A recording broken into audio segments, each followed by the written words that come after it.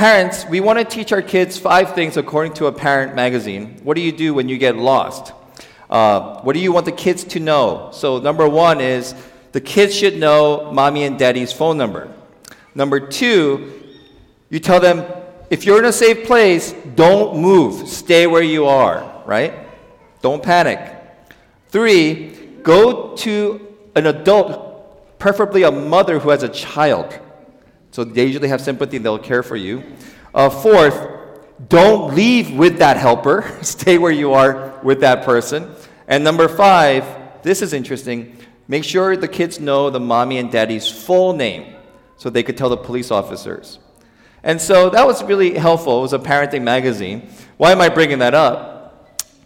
If only Israel at this time knew rule number 2 when they felt lost. Don't panic. Stay where you are. And don't panic. And don't leave and do things on your own.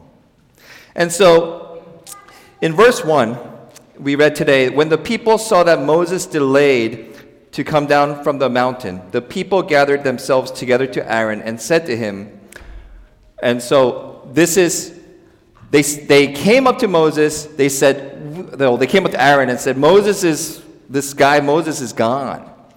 We want you to do something for us, Aaron. And so Moses has been gone for 40 days and 40 nights. So that seems like a lifetime. It's a month and a half. They're like, he's not here. Maybe he died. And so Moses has been gone for 40 days, 40 nights. And so it says, so the people gathered themselves together to Aaron and said to him, now pause right there. The people go to Aaron. Moses is gone, their leader that took them out of Egypt, intercessor with God. What would you say to Aaron when you don't see your leader? Hey, this is what I would have said. Is Moses all right? Should we go after him? Is he coming back? Should somebody go find him? I think these are the things that people would normally ask Aaron, right? So the people came up to Aaron, and what they said to him was, here's what they actually said. They gathered themselves together to Aaron and said to him, get up, move forward. Make us gods who shall go before us. As for this Moses, I like how they call him just this Moses, who liberated them through God's power. The man who brought us up out of the land of Egypt, we do not know what has become of him. This is their request. We want to move forward. We want you to make us a God we can see. And we want to just live and lead the way we want to. That's basically what they're saying. Let's move on from Moses and the God who saved us, and let's go to the next God. So, just there, this text can have like 3 or 4 different sermons, and it should. But right here, we'll talk about there's a human nature aspect here in all of us. Here's the first human nature. We prefer security from things that are tangible. That's human nature. We prefer the tangible. It's here with us. It's now. We prefer the numbers in our bank account to be big. We don't like the unknown, God will be with you. Well, that's great. But I need something now. I want the job. I want the girlfriend. I want the wife. I want the husband. I want the house. I want everything now. We are people who, in human nature, back in Israel to now, we need something tangible. And that's a problem. So in church, we need a leader that could lead us. We need people that could give money, and this is what we rely on. We need money, we need people, we need houses, we need things. And John 20:25, you know this story. Thomas missed out on seeing Jesus resurrected, and look what Thomas says. Unless I see in his hands the marks of the nails, and place my finger into the marks of the nails, and place my hand into his side, what? I will never believe. Some of us, we want to believe only when we could see it, touch it, feel it. And so believing in this God, trusting in an invisible God, it's hard for a lot of us. This past week, I did the holy retreat to the golf course on Monday. And as I was golfing, I was grouped with a Korean man. And I found out his name is Sam. And I found out his dad was a pastor. And when he found out I was a pastor, he said to me, I hate religion. And I hate God. It's going to be a fun golf day. This is fantastic. But I really appreciated that, and we got to talking, and I asked him, wow, you must have had a tough experience. He said, of course. Was it growing up as a pastor's kid in a church, Korean church? He said, of course. But he said this line. He said, but besides that, he said, I can't believe in God. I have too much science in me. What is he saying? I don't want to believe in this made-up myth that people worship an invisible God. I need science. I need concrete. I need gravity. I need texture. I need physics. I need to believe in science and this mumbo-jumbo religious stuff, which I wanted to say, but I didn't feel it was right to say at the moment because I don't want to become argumentative. I love science. Science and God are completely compatible. But obviously there was something else going on in his heart. And so he is one of many people today. We believe in things as long as it's concrete. We can't believe in this invisible God. Where's Moses? Where's his God? It's been 40 days. It's been forever. Make us something. Make us new gods. So he and people in Israel to trust in an invisible God is something that's difficult for them. And so the second thing about human nature we see from Israel is this. We absorb the culture around us. It's just human nature. We absorb what's around us and influences our technology. These Israelites have been born and raised in Egypt. Their grandparents too. It's been 200 to 300 years they've been in Egypt. What do you think they picked up on? Temple worship? No, there was no Jewish temple at the time. They picked up on paganism, Egyptians, and they realized every Egyptian god has a statue. We want a statue too. We need a god like everyone else. We need a statue we could worship because that's all they know. Human nature is that we will pick up on things that are around us. And the Israelites were falling back on their default setting of following and worshiping around us. Romans chapter 12, verse 2 says, do not conform to the patterns of this world, but be transformed by the renewing of your mind in Christ Jesus. Why would Paul tell us that? Because you and I absorb culture around us, and it affects how we think about God, whether you realize it or not.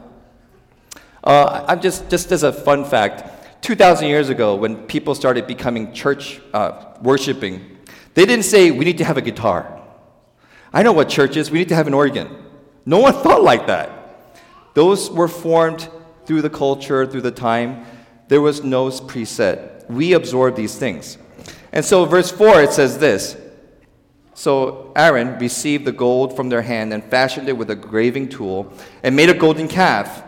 And they, the people of Israel, said, these are your gods, O Israel, who brought you up out of the land of Egypt.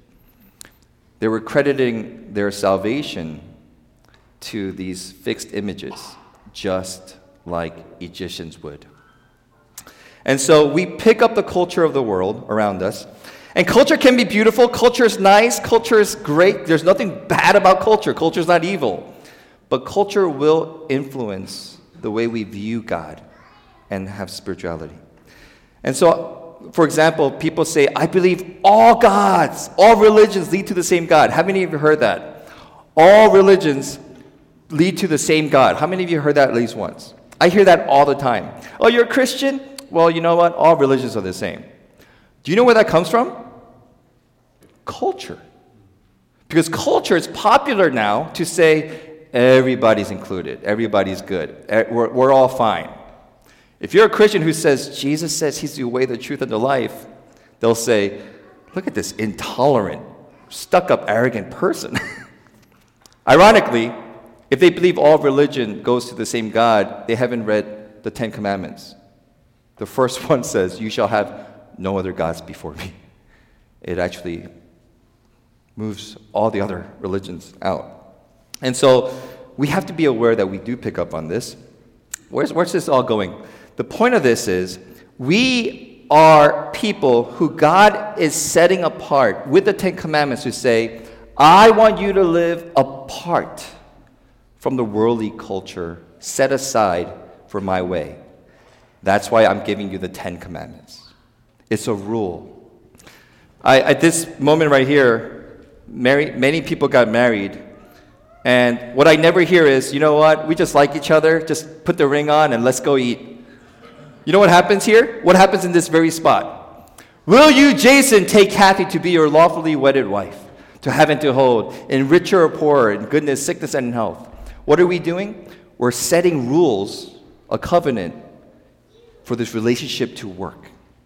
It's a promise to one another. God is doing that to Israel to say, if we are going to live life together and I'm going to dwell with you, we got to keep these rules because I want you to be protected. And so the story gets really interesting because how does Aaron respond when they say, make us gods? This part really strikes me. Make us gods so that we could worship and they could lead us. And I wish Aaron said this. This is not in the Bible. This is my just fiction. You stiff-necked, idolatrous people. That would have been awesome. How dare you turn from the God who rescued you? Repent of your sin and wait upon God. Woo. I would have been like, yeah, that's my man. Everyone, I'm with Aaron. I'm not into this other stuff. No. What does Aaron do? Verse 2 and 4. So Aaron said to them, okay, take off your gold ring that are in your ears of your wives, your sons, and your daughters, and bring them to me. So all the people took off the rings of the gold, and they brought to Aaron, and he received them, put them in the fire, and he made a golden calf. The problem with this text is it's not just Israel that worshiped the calf. It's Moses' big brother who saw the power of God making a god of statue of golden calf. And so the question we should have is, why did Aaron do such a foolish thing? And the answer is not profound. And just doing a lot of research and reading it comes out to two reasons. And the clues are in the same chapter. If you read down a little bit further, it shows that he was afraid of the people. Later on, Moses approaches him, and Moses says, what did this people do to you that you have brought such a great sin upon them? Moses asked him, and this is Aaron's response. Let not the anger of my Lord burn hot. You know the people. They're set on evil. They said to me, make us gods, and I made gods. This is the funniest part, though. I thought this was funny. Did you catch this part? For Aaron, he's saying the people forced me, I had no choice.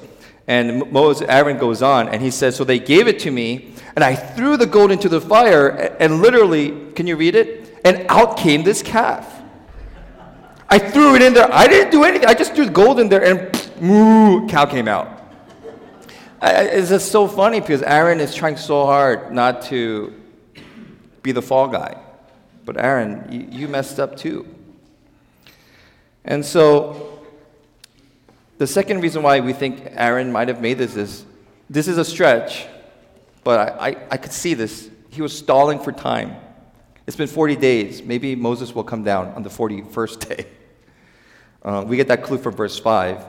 When Aaron saw this, he built an altar. When he saw people bowing to it, this is our God who saved us out of Egypt. Aaron saw this. He built an altar, and he said, tomorrow shall be a feast to the Lord. Why wait till tomorrow? And so some commentaries are saying he's just doing whatever he can to stall them so that Moses could come down. We don't know exactly, but this is what we do know. Israel sinned. Aaron sinned. They worshiped the created things rather than the Creator. And just as a mini sermon here, the danger of the modern church today is we worship the created things rather than the Creator. This church building is not our God. The pastor is not God. This community is not God. These are all gifts of God. But we always end up worshiping the things of God rather than God.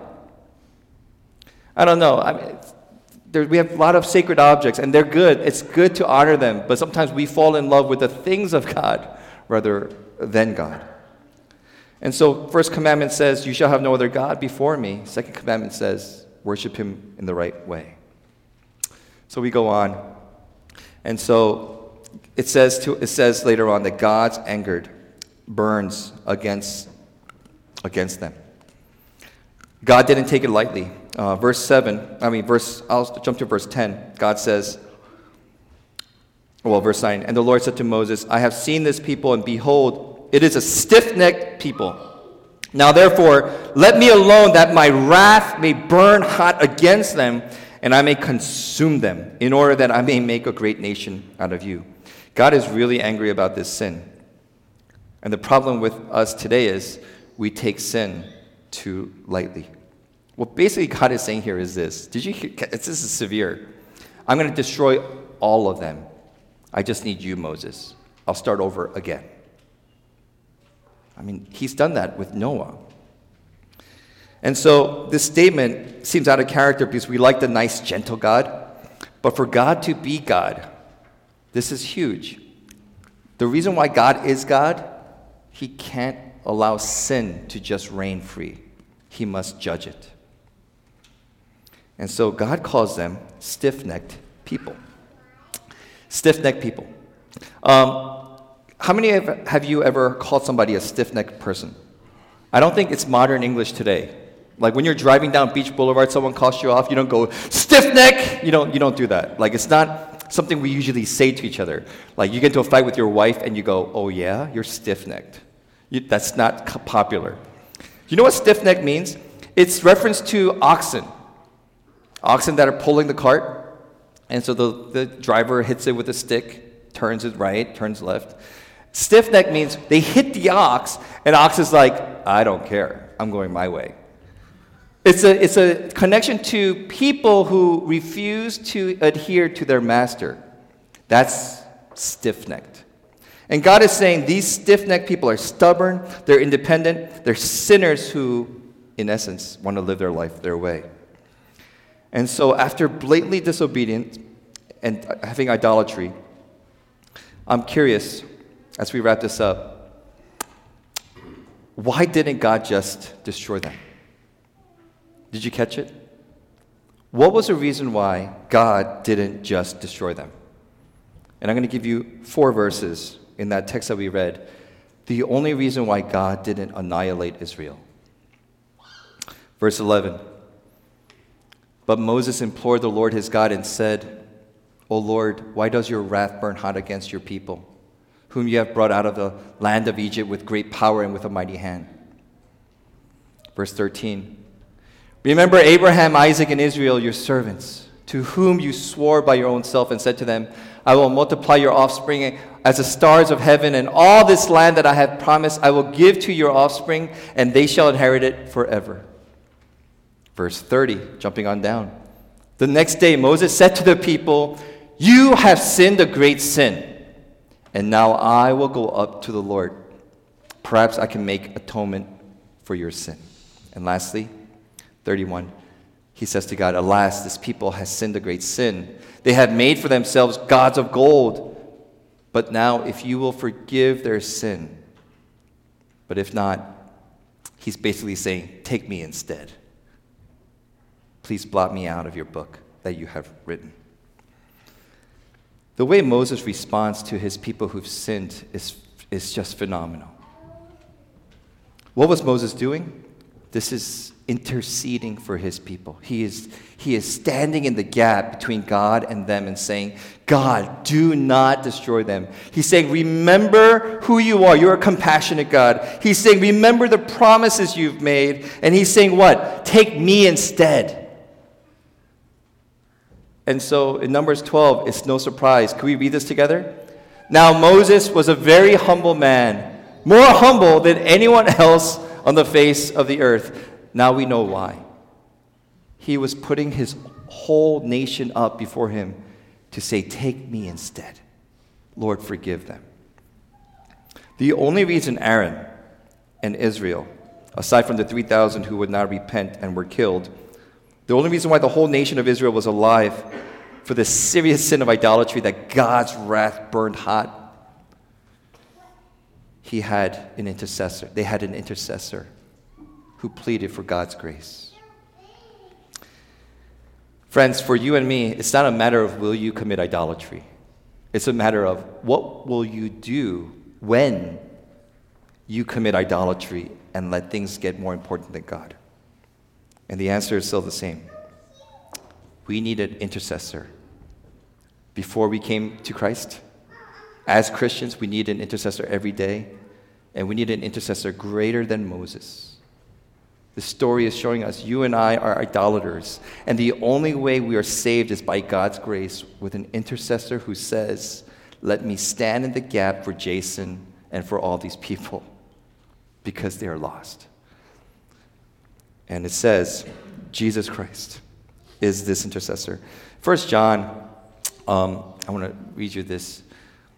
It ends with this. And the Lord relented from the disaster that he had spoken of bringing on his people because of Moses' words, basically. And so the only way we're saved is because of this intercessor. This is what it says in 1 John 2:1. My little children, I am writing these things to you so that you may not sin. Right? I'm writing this so you don't become idolatrous. But if anyone does sin, but when you do sin, we have an advocate, an intercessor with the Father, Jesus Christ, the righteous. Amen? So religion is we are not here and have God's favor because you live such a beautiful life. We're here because of God's grace, because somebody has interceded for us. And we love God, we worship God, we turn rebellious hearts back to God because of Jesus Christ, the intercessor. And so I realize we don't need a statue or figure to worship God. We have the best image of God. It says in Colossians 1:15, Jesus, the image of the invisible God, the firstborn of all creation. Because of him, we have an object to worship. So, your job and my job, we live our lives devoted in worship, adoring this King who gave himself for us, who pleaded with us. Moses didn't die for his people, but our Jesus went to the cross for us. And so in that beauty, we have this table, and we remember that promise that God's grace is sufficient for us all. Let's pray. Lord, help us to live in righteousness and humility. Because no one in this room is marked righteous because of our actions. It's easy to see Israel as quote-unquote terrible sinners who were unfaithful to you right away. But God, aren't we all? And so if it was not for your grace and for the great intercessor we have in Jesus, Lord, we are hopeless. But thanks be to God, you have given us your Son. And in his name, and because of his name, and for his name, we live, and we declare that our lives are his, ransomed by his blood. Have all of us, Lord. We want to live righteously for you. In Jesus' name we pray. Amen.